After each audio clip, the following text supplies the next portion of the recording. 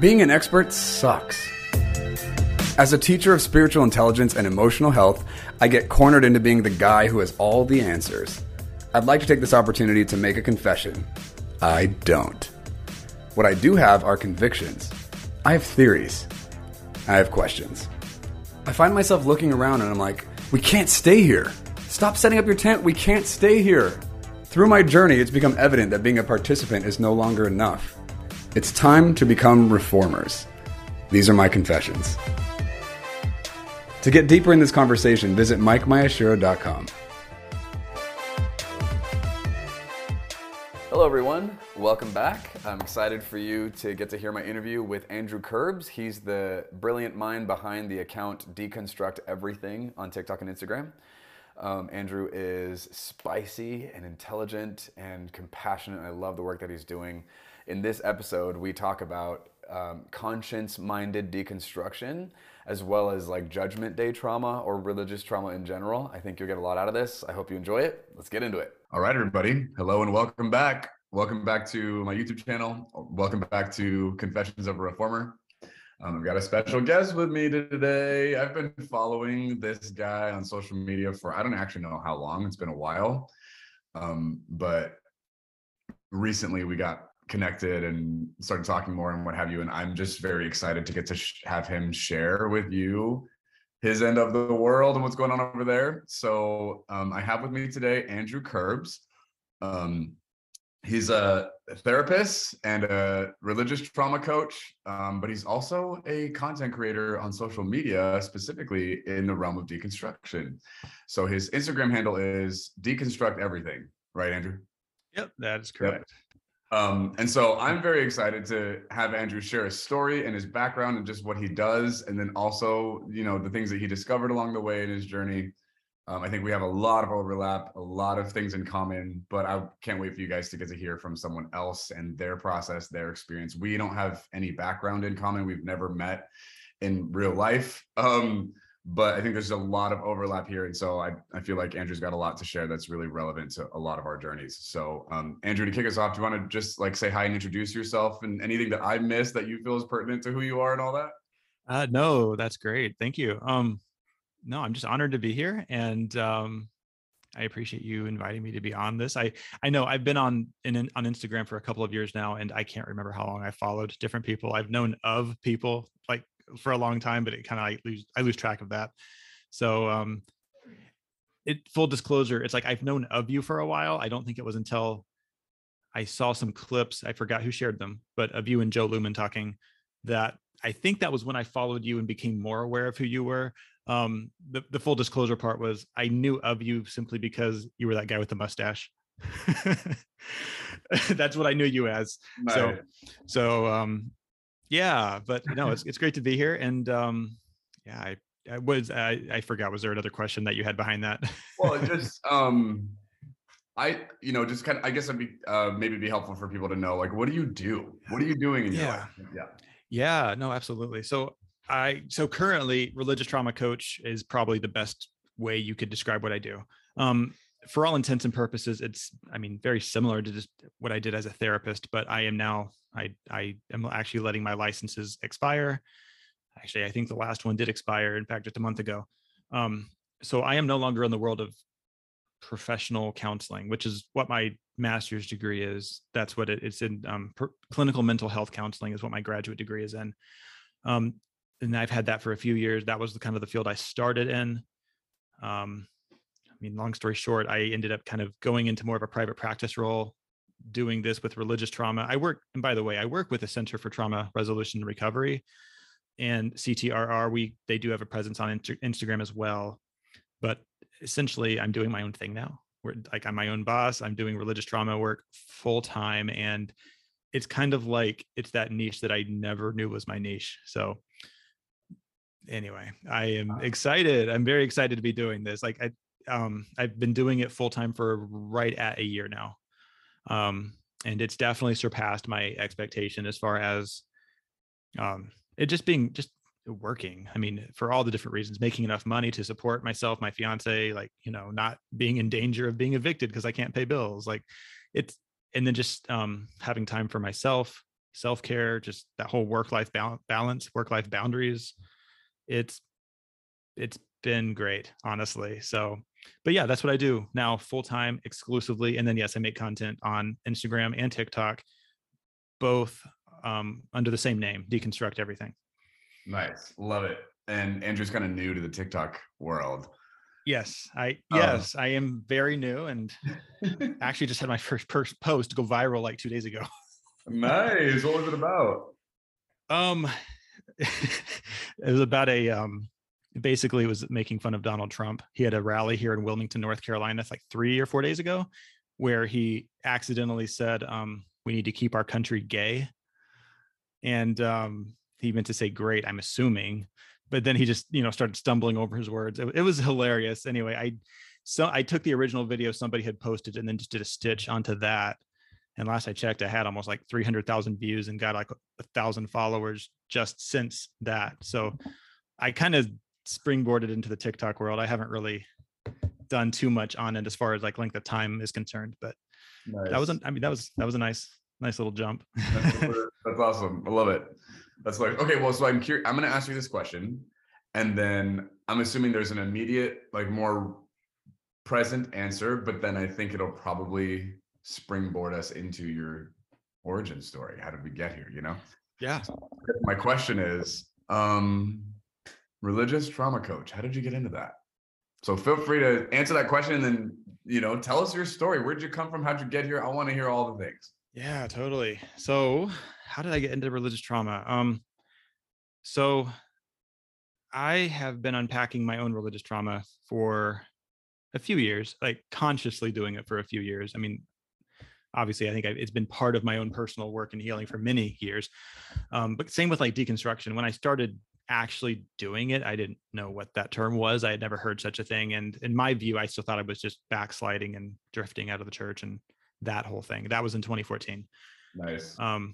I had actually decided back in 2013 that I was going to go to seminary. Now, my background is Seventh-day Adventism. And I was going to go to seminary, which anyone who's an Adventist knows that means you're going to probably go to Andrews University up in Berrien Springs, Michigan. That's where the Adventist seminary is, at least in this country. Andrew, being Adventist, does that mean you're a vegan? Well, I grew up vegetarian. Okay. So yes, they do very much emphasize the health message.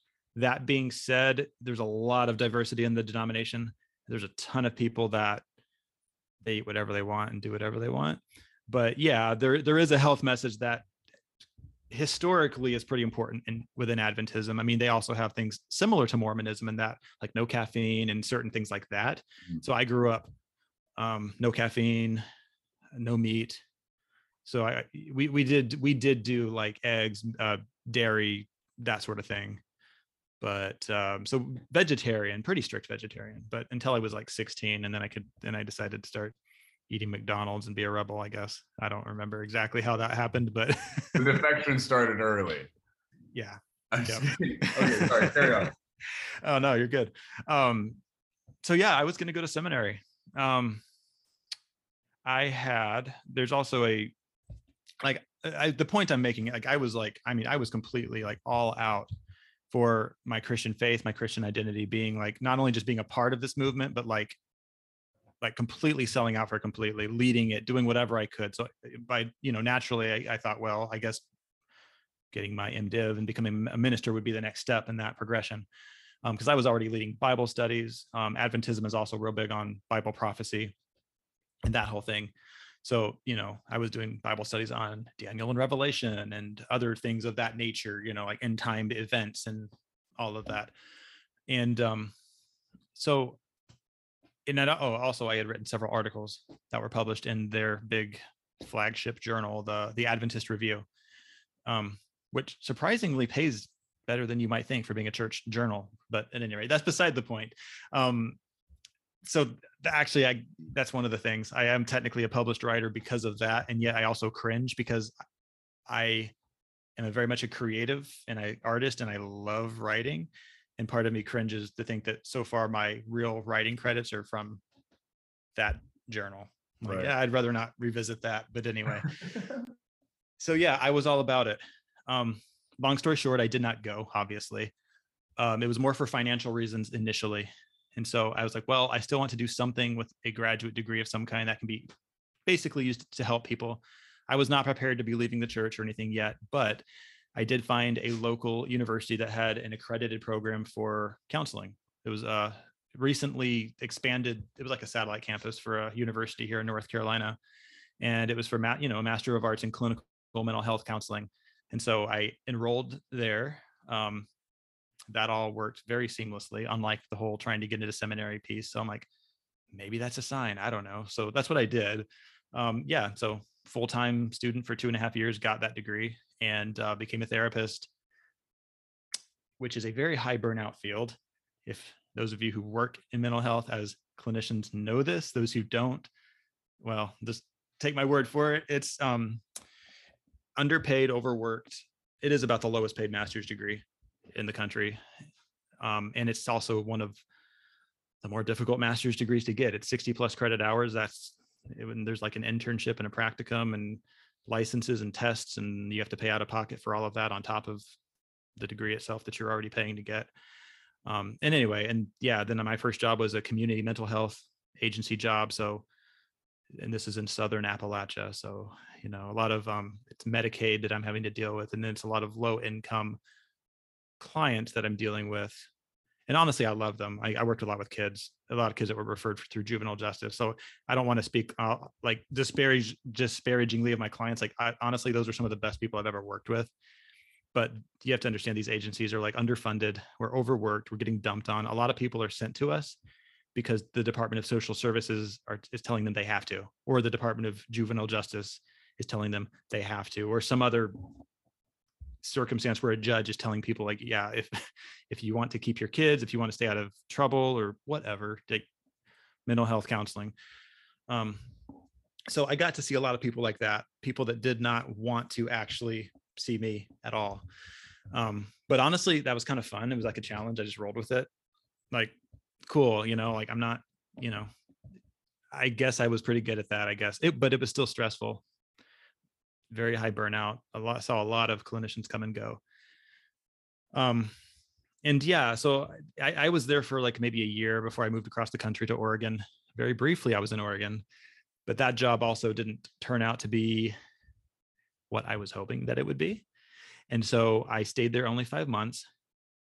And from there came back, not all the way back to the East Coast, but to Chicago, that area. That's where my fiance's from. And so we were living there, and I initially worked a mobile crisis in the northwest Chicago suburbs. That was a good experience, but again, a burnout experience. And my most recent job that I did before I started doing this full time on my own was I was a school therapist, and I was working at a school that specialized in children on the autism spectrum. Now, there were also children that had some other cognitive delays or developmental issues, or like ADHD. So like anything that would fall under the umbrella of neurodiversity, like we specialized in all of that. So I did a lot of that. I honestly loved that job. And we came back to North Carolina actually because my fiance's job relocated. And I just kind of took that as the opportunity to like, let's just see where this thing goes. Because so religious trauma, I was already dabbling part-time with this Center for Trauma Resolution and Recovery.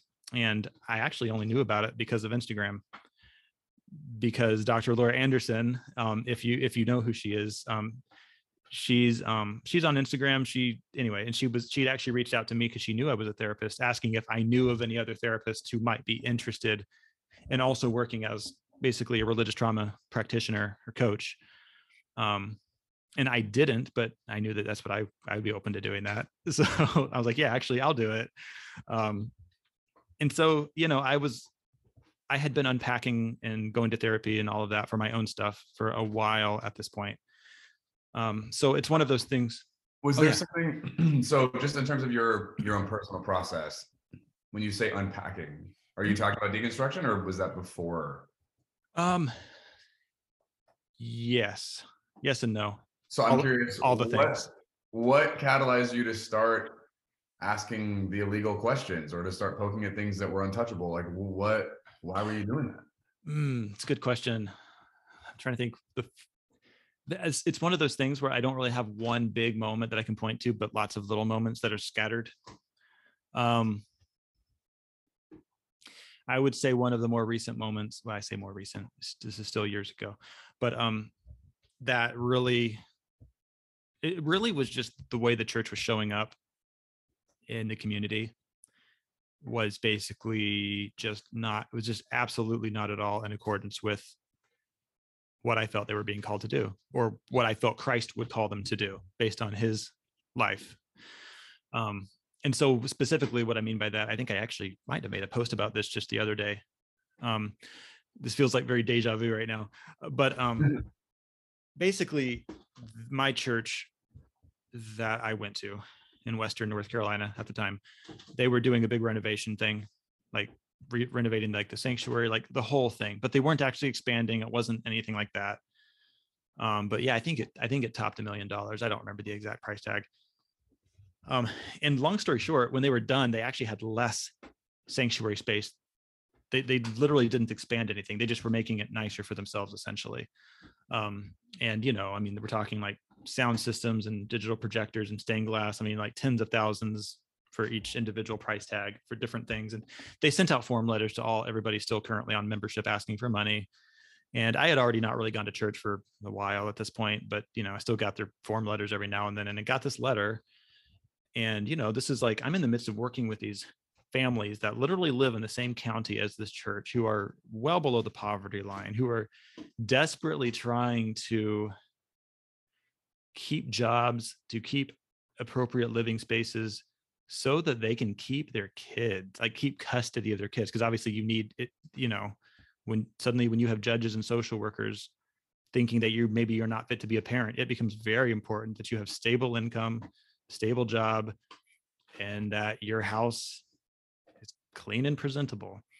And the reality is that's very difficult to maintain when you're living below the poverty line. You can't keep a job. And honestly, not even through faults of their own. It's just, there's so many other dynamics happening there, but that's not the point of this. But the point is, though, you know, I'm working with these folks every day.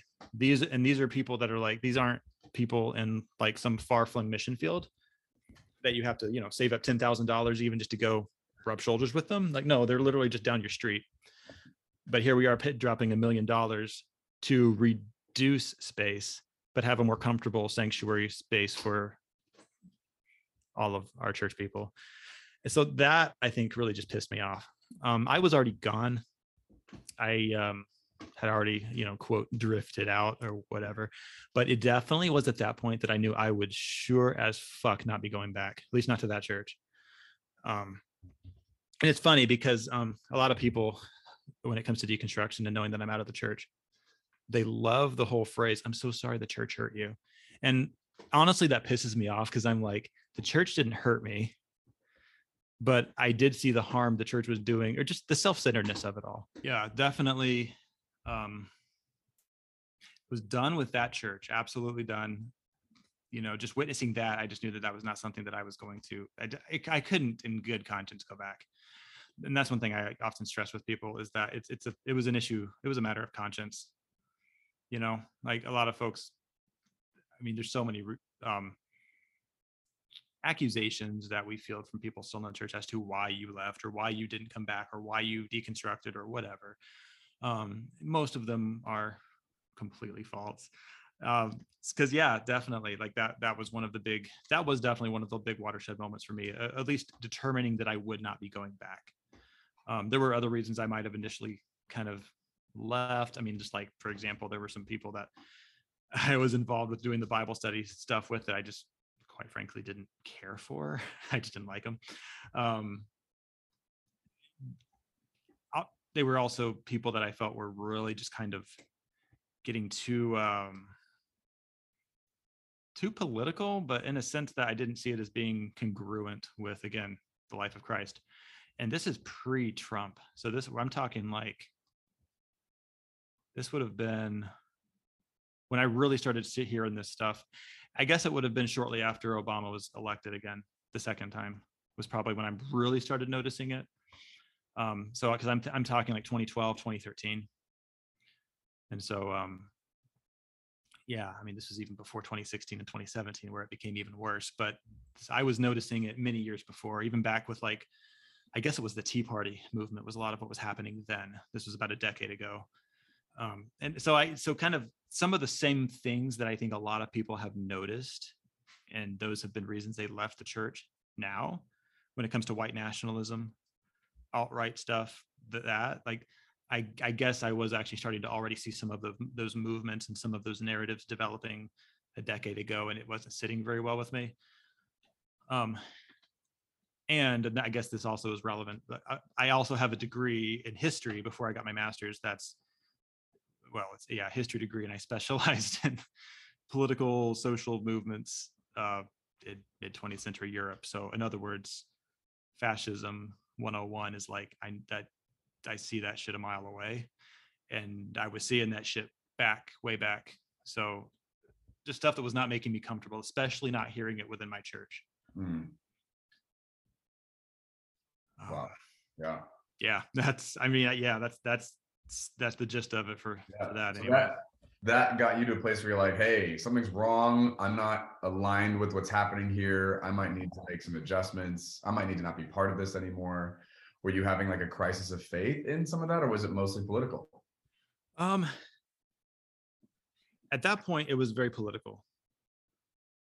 And although these two things actually do kind of coincide, it was very political, but at the same time, I think it was turning into a crisis of faith, and I maybe was in denial and didn't recognize it as being that for maybe another 3 or 4 years. Because actually, as I also think back, there were some of the classes that I took then and some of the things that I began studying. Ironically enough, the class that really got me thinking on some of these pieces was called Introduction to Islamic Archaeology. And the professor, he was a really cool guy. God, I cannot remember his name though, but he was, I think he had got his PhD from the University of Chicago, but I believe he was from Israel, but he was fluent in Arabic, Hebrew, English, a lot of languages.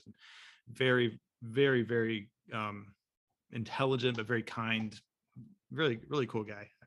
I really appreciated him and his work. And that's what got me first looking into a lot of, I think, just different faith traditions other than Christianity, and not even just Judaism, but also, Islam, and just all of those pieces, like all of those different movements that happened in Southwest Asia. And that I think also really started pulling me into a direction where I'm like, just realizing how much of the narratives that we have, at least especially in America and in American evangelicalism around Christianity, are just so misinformed and so Eurocentric and so anyway, just all of that. So I think I started to become quite disillusioned with the whole thing at that point. And I can't really pinpoint it on any one event, but that was definitely in those years. That was definitely when I began to start seeing Christianity as a whole as potentially just, at least in the sense that we see it today, the institution of just being complete bullshit. And then at that point, that was also when I very much started questioning the existence of God altogether. Because I think that was the other piece too, that a very personal piece that motivated me to leave, or just again continue down that path of feeling very disillusioned and kind of just left behind, was kind of how it felt.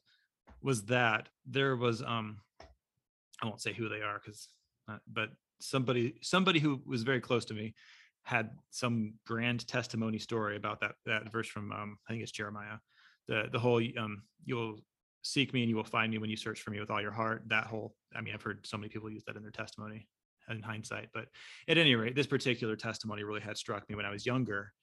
And so I thought, well, if I try hard enough, I absolutely will find God. And that's what I did for years.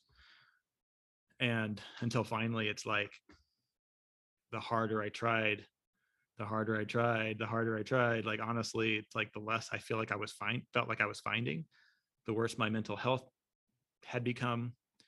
And it was the weirdest thing, what I experienced, because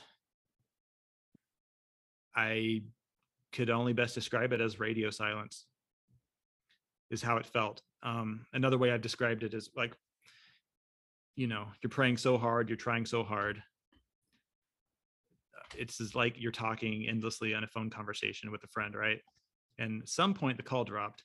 You don't know when the hell it dropped, but you're just talking. And then suddenly you're like, you stop, you pause, kind of like expecting them to say something or acknowledge something. Nothing. It's like, wait, what the hell?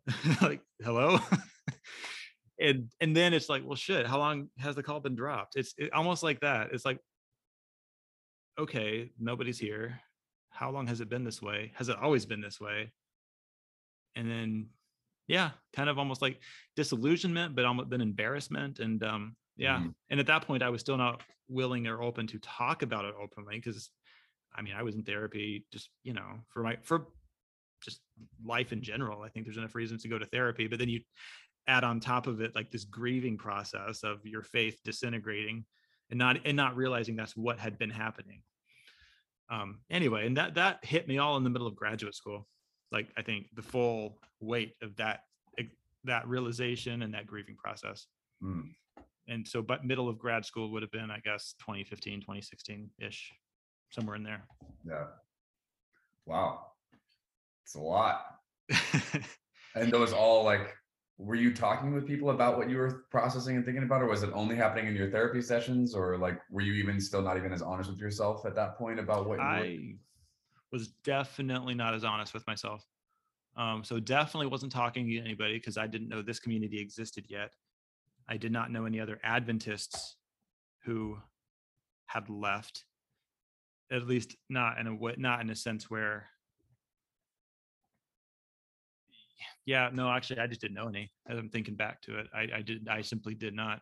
So that is one thing that it's like, it's cool now that I'm sitting where I am looking back, and I'm here, I'm alive, I'm doing well. Like, I can find value in the journey, but the reality is it was extremely lonely. And probably, yeah, it's one of those things where I wouldn't wish that on anybody, which then motivates me in doing the work that I'm doing now, trying to create community, even though like maybe 75% of it sometimes feels like it's just sarcasm and shit posting. But it's like creating that camaraderie and validation of like, no, what we went through was fucked up, and I get it. I was there. So yes, that's why I keep doing what I'm doing, because like I'm forevermore getting DMs from people like just saying something like, they're like, holy shit, like, they're like, I never thought of it in those terms until you said that, but now that you say that, they're like, oh my God, like that was my life, that was my experience, that's exactly what I went through, that's exactly what I felt. Wow, totally. Wow. So based on that journey and process, do you feel like, and I'm not interested in like, I'm not necessarily trying to box you, I more just want to kind of have an understanding of where you landed, where you ended up. Yeah. You feel like that process landed you in becoming an atheist? I would say probably close to it. So yeah, no, it's actually interesting you bring that up. So I basically, for all intents and purposes, yes. Now if you ask me like what I consider myself, I will always say a humanist. And my reasoning is because I honestly think it's ridiculous to identify myself based on whether or not I believe something does or does not exist that, quite frankly, I can't prove one way or the other. But I can prove that humans exist, and I can prove that human suffering exists. And I can definitely prove human suffering exists all the more so because of religious indoctrination. I don't know whether God exists or not, quite frankly. So it's like, in that sense, I'm a strong agnostic, I guess. And then even after that, I know then people will still push like, well, are you an agnostic theist or an agnostic atheist? I'm like, this is why I'm a fucking humanist. It's like, I don't know. It's like, I'm not going to waste my breath. I'm not making an identity based around stupid hypotheticals. Like, I'm just not that. So yeah. But no, I mean, for all intents and purposes, most people would view me as an atheist, and they wouldn't be wrong, I guess. It's just that, I very much just, I do not put any bandwidth into arguing that point. And when you say you're a humanist, how would you define that for our audience, for people listening now who might not have a clear definition of what that means? Yeah, well, and for the purposes of my working definition, just for my own identity and what I do, is just being concerned with humanity. And again, the piece that, like I just said, like, I can measure and I can physically, tangibly see, like, humanity is real, its suffering is real. I see that the work I do can help alleviate that, at least to a certain extent. And so, that's my purpose, my identity, whatever is going to be around that. When it comes to like the whole atheism debate, like God and whether or not God exists, that's one of those funny things, because like I'm very, very comfortable at holding complex things that look like they oppose one another, and I don't feel like I need to have concrete answers, because there is a part of me that obviously grew up as, a very hardcore Seventh-day Adventist, so theist. So there is a part of me, like, intuitively, that feels like, oh, there's got to be a God. I don't know, like there's got to be. But then again, I recognize, and I grew up being conditioned to believe that. I also can recognize empirically, I don't feel that I have a shred of empirical evidence that would say that there is, other than just circumstantial and hypothetical stuff. Like, I understand the arguments that suggest there might be, but to me, it's still not concrete empirical evidence that, anyway. So yeah, that's kind of where I'm at. Yeah, but honestly, I don't spend any energy worrying about it at this point. Right. Thank you for sharing. And also, I forgot to make this statement, so I'm going to share it now. We all know this, but I'm going to say it just for the sake of continuity. I told Andrew he can say whatever he wants to say, however he wants to say it. I don't need him to land anywhere in particular, say it a certain way. I want him just to be able to be himself and say what he wants to say the way he wants to say it. If there's anything that's offensive or scary for any of us in hearing him, that's on us to work through, do with it as we will. We're adults, we get to work it out. I'm not interested in catering to a specific end or trying to get us to a certain conclusion point. I want Andrew to just get to share his journey, his understanding, his perspective, his expertise, all that. So, all right, there's that. Cool. Okay, so you went on this journey. You started deconstructing because you saw some weird movement from your church. You're like, oh, that doesn't line up with what I see the Bible promoting or what I see the Jesus character demonstrating in the world, right? So there feels like there's a significant enough disconnect here that I'm actually pulling away. And then it just started gaining momentum. You started going to therapy. You started processing out some of the trauma that you experienced in church. I'm curious, are you willing to share any of the things that came up for you in terms of when you're coaching people in religious trauma? What were some of the things that you had to face? Obviously, you talked about the $1 million building and the hypocrisy there, but was there anything else that was coming up for you religiously that you're like, oh, this was traumatic for me and I had to work through it? Yeah. There definitely are other pieces, I think. So this goes back to childhood. Really just the fear of hell was one of the big ones for me. And it's interesting because Adventists actually have a slightly different understanding of hell than mainstream. I say mainstream, that's not mainstream. Mainstream evangelicals is what I'm trying to say. I know mainstream Christians, that's different than evangelicalism, but yeah. The common Christian belief in this country and in the world, really, that there's an eternally conscious location of hell where people are being tormented for eternity. Adventism does not believe that. They believe that it's an event, more like the lake of fire. It's when Christ comes back, the wicked are cast into the lake of fire.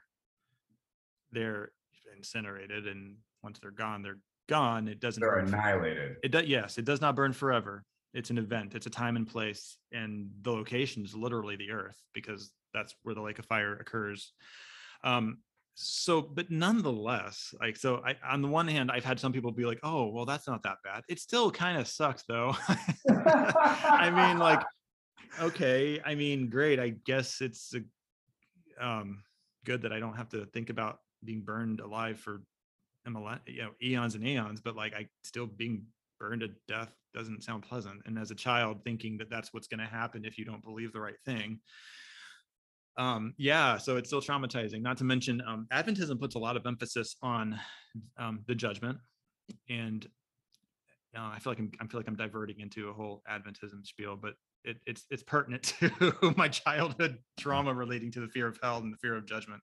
I mean, with the nuance notwithstanding, there's nothing like fundamental or thematic you're saying here that wasn't relevant to my Christian upbringing as a Baptist. So anyway.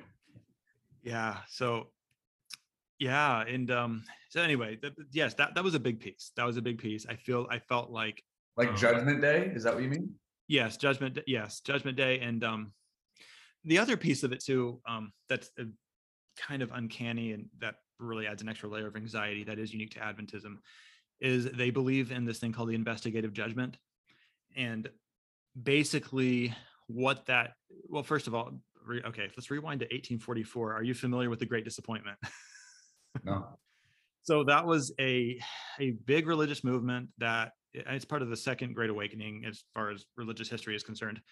But back in the early 1840s, there was I think he was Methodist at the time, preacher of an upstate New York named William Miller. And he had studied Daniel, because it's based on Daniel chapter 8. Long story short, he basically had determined that Jesus would return on the Day of Atonement, 1844. I won't go into all of the nuances to how specifically he dated it, but trust me, I could do a Bible study on it still. It's still like, I still have it in my autopilot memory here. But in Daniel 8:14, though, the verse is like unto 2,300 days, then shall the sanctuary be cleansed. Now, there's more to it than that, but the point is 2,300 days. Anyway, the end point he determined was, again, the Day of Atonement, so Yom Kippur on 1844, which, by the way, was October 22nd of 1844. Now, of course, Christ did not come back, hence the Great Disappointment.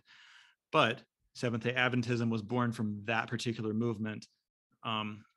And as seems to be often the case in Christianity, is there's a big prophetic blunder that then turns into new theology and new movements of, oh, well, we just got it wrong. And this is what actually was meant by these things. So what Adventists determined, well, they weren't Adventists at the time, but as they continued studying the Bible, is that the dating was correct, the event was wrong. The sanctuary being cleansed, they determined, did not mean Christ returning to earth. It meant Christ, who is our high priest, moving from the holy place into the most holy place. Hence, that Day of Atonement idea is still accurate, but it's talking about, again, not like the heavenly things, like the model on this earth was like, it was a model for the things in the heavens and all of that. Just like, for example, the cross was the altar of sacrifice. And then anyway, so it's running with that metaphor and that understanding. But at any rate, so there's going to be a point in time where the judgment is finished, but there's this brief period of time between the judgment wrapping up and Christ actually coming back. And so you wouldn't know when that would end. So this is the anxiety part that I'm getting to. The idea that, you never knew when the judgment was going to be done and you would be sealed, whether you were saved or not, and you wouldn't know. You would have no way of knowing. So you better always be good because, it's like you have no idea when you're going to be sealed. And, that was the big anxiety piece. And if you grew up in Adventism, they love their Revelation seminars and they love their apocalyptic posters of the different beasts and hellfire. And yeah, if you ever see a Revelation themed biblical poster and it has all kinds of depictions of the beasts in Revelation, that's actually the ones in Daniel too, but also the ones in Revelation, it's probably a Seventh-day Adventist seminar. So yeah, that was fun. To say the least. So yeah, just this ongoing anxiety of needless to say, Adventists do not believe in once saved, always saved. You absolutely needed to be vigilant. Because you could lose your salvation. Oh, absolutely. Wow. Absolutely. Yeah. And they wouldn't like you saying it quite so bluntly, but the reality is that is what, when they really spell out what they believe and how they believe it, like, well, that is the unavoidable consequence, though, is like, yeah, you can absolutely lose your salvation. So yeah, and then that with the judgment, potentially coming to a close, And by the way, what I mean by that too is people think of Judgment Day as being when Christ comes back. The way Adventists would say, no, when he comes back, the judgment's already been determined. He's simply coming back to cast into the lake of fire or to gather to himself his own. It's already been determined. He's not coming back to judge. He's coming back to execute judgment. And so the judgment's happening as we speak, and it could be over at any moment. So you, again, just better make sure that you're staying right with God. Spiritually hypervigilant. Yes. Nice. So someone who already has intrusive thoughts and is ADHD but didn't know it until I was 33, you can only imagine what that was like mentally. What do you mean by intrusive thoughts? Intrusive thoughts are just from the perspective of anxiety, trauma. So intrusive thoughts, yeah, like, I mean, well, for me, intrusive thoughts in the religious context, that's where most of them came from, was probably in a religious context, but that I wouldn't be saved, that I needed to make sure I asked God for forgiveness. So it honestly got to such a point where it almost became like a nervous tick of like, oh shit, when was the last time I prayed and asked for forgiveness? Like, oh, I better do that. Like, I mean, I'm talking like I was 8 or 9 years old doing this. And I did it silently. So it was one of those things where it's like, I don't know that anybody noticed. And I was one of those kids where it's like, yeah, and I do have ADHD, but of all the different types of ADHD, I don't have the hyperactivity part. I have the attention deficit part, like hardcore. So, but because I wasn't like jumping out of my seat and doing all these other things, I flew under the radar. And, I was, for the most part, like, a compliant, good, quote, good kid in school. So, nobody ever suspected anything, but, oh yeah, intrusive thoughts. That was a big one for me. Wow. Yeah, totally. Shoot. Okay. So I'm curious as you've like done the work and processed through all these things and whatever, was there a point in your journey of being self-aware that you realized or you like identified as like, oh, I'm not a Christian anymore?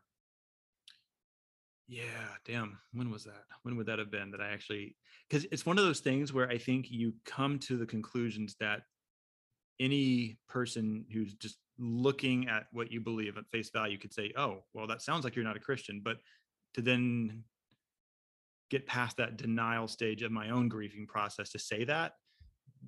So there was a big gap is what I'm trying to say. Right. When I actually finally was like, yeah, you know what? I'm not a Christian. And I'm okay saying that. And I have no intention of trying to reconcile anything to become one again. That probably did not happen fully until probably 2019, perhaps. And was that a moment? Was there like a conscious moment you're like, oh yeah, that was where I crossed the line and it became real for me? Was it more of like a general, like a vague realization? Like, what was that like? It was kind of, so it was when I had moved to Oregon and then that job simply completely turned into basically what felt like a real bait and switch kind of situation. But anyway, that's beside the point. It felt like at that time that my life was falling apart. And I had just moved across the country.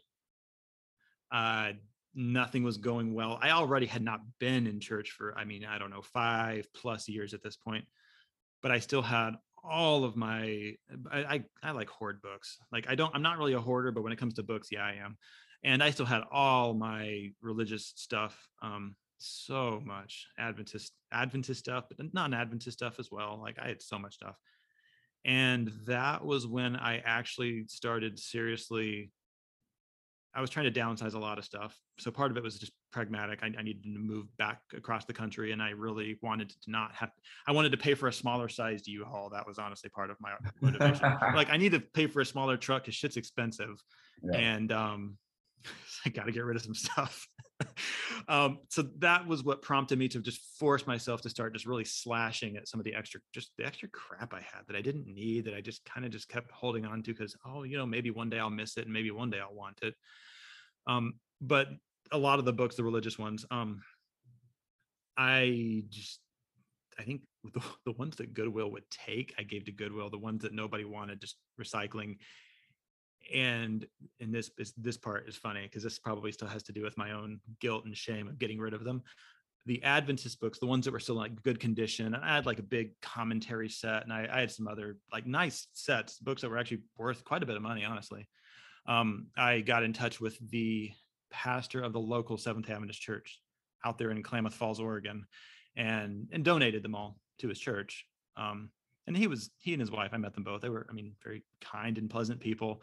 I was concerned at the time that he would question why I was getting rid of them and was I leaving Adventism? Like, he didn't care. He didn't say anything. He was just a nice guy. But you know, I definitely was feeling very hyper vigilant and defensive, and still had a lot of shame around the fact that I was getting rid of all these things. And even though I wasn't like, I didn't have an online social media presence where I was like declaring any of these things yet, I definitely knew, at least internally, that yeah, not only am I not an Adventist, but like I'm not even a Christian anymore. Like, it's, you know, I knew I wasn't an Adventist.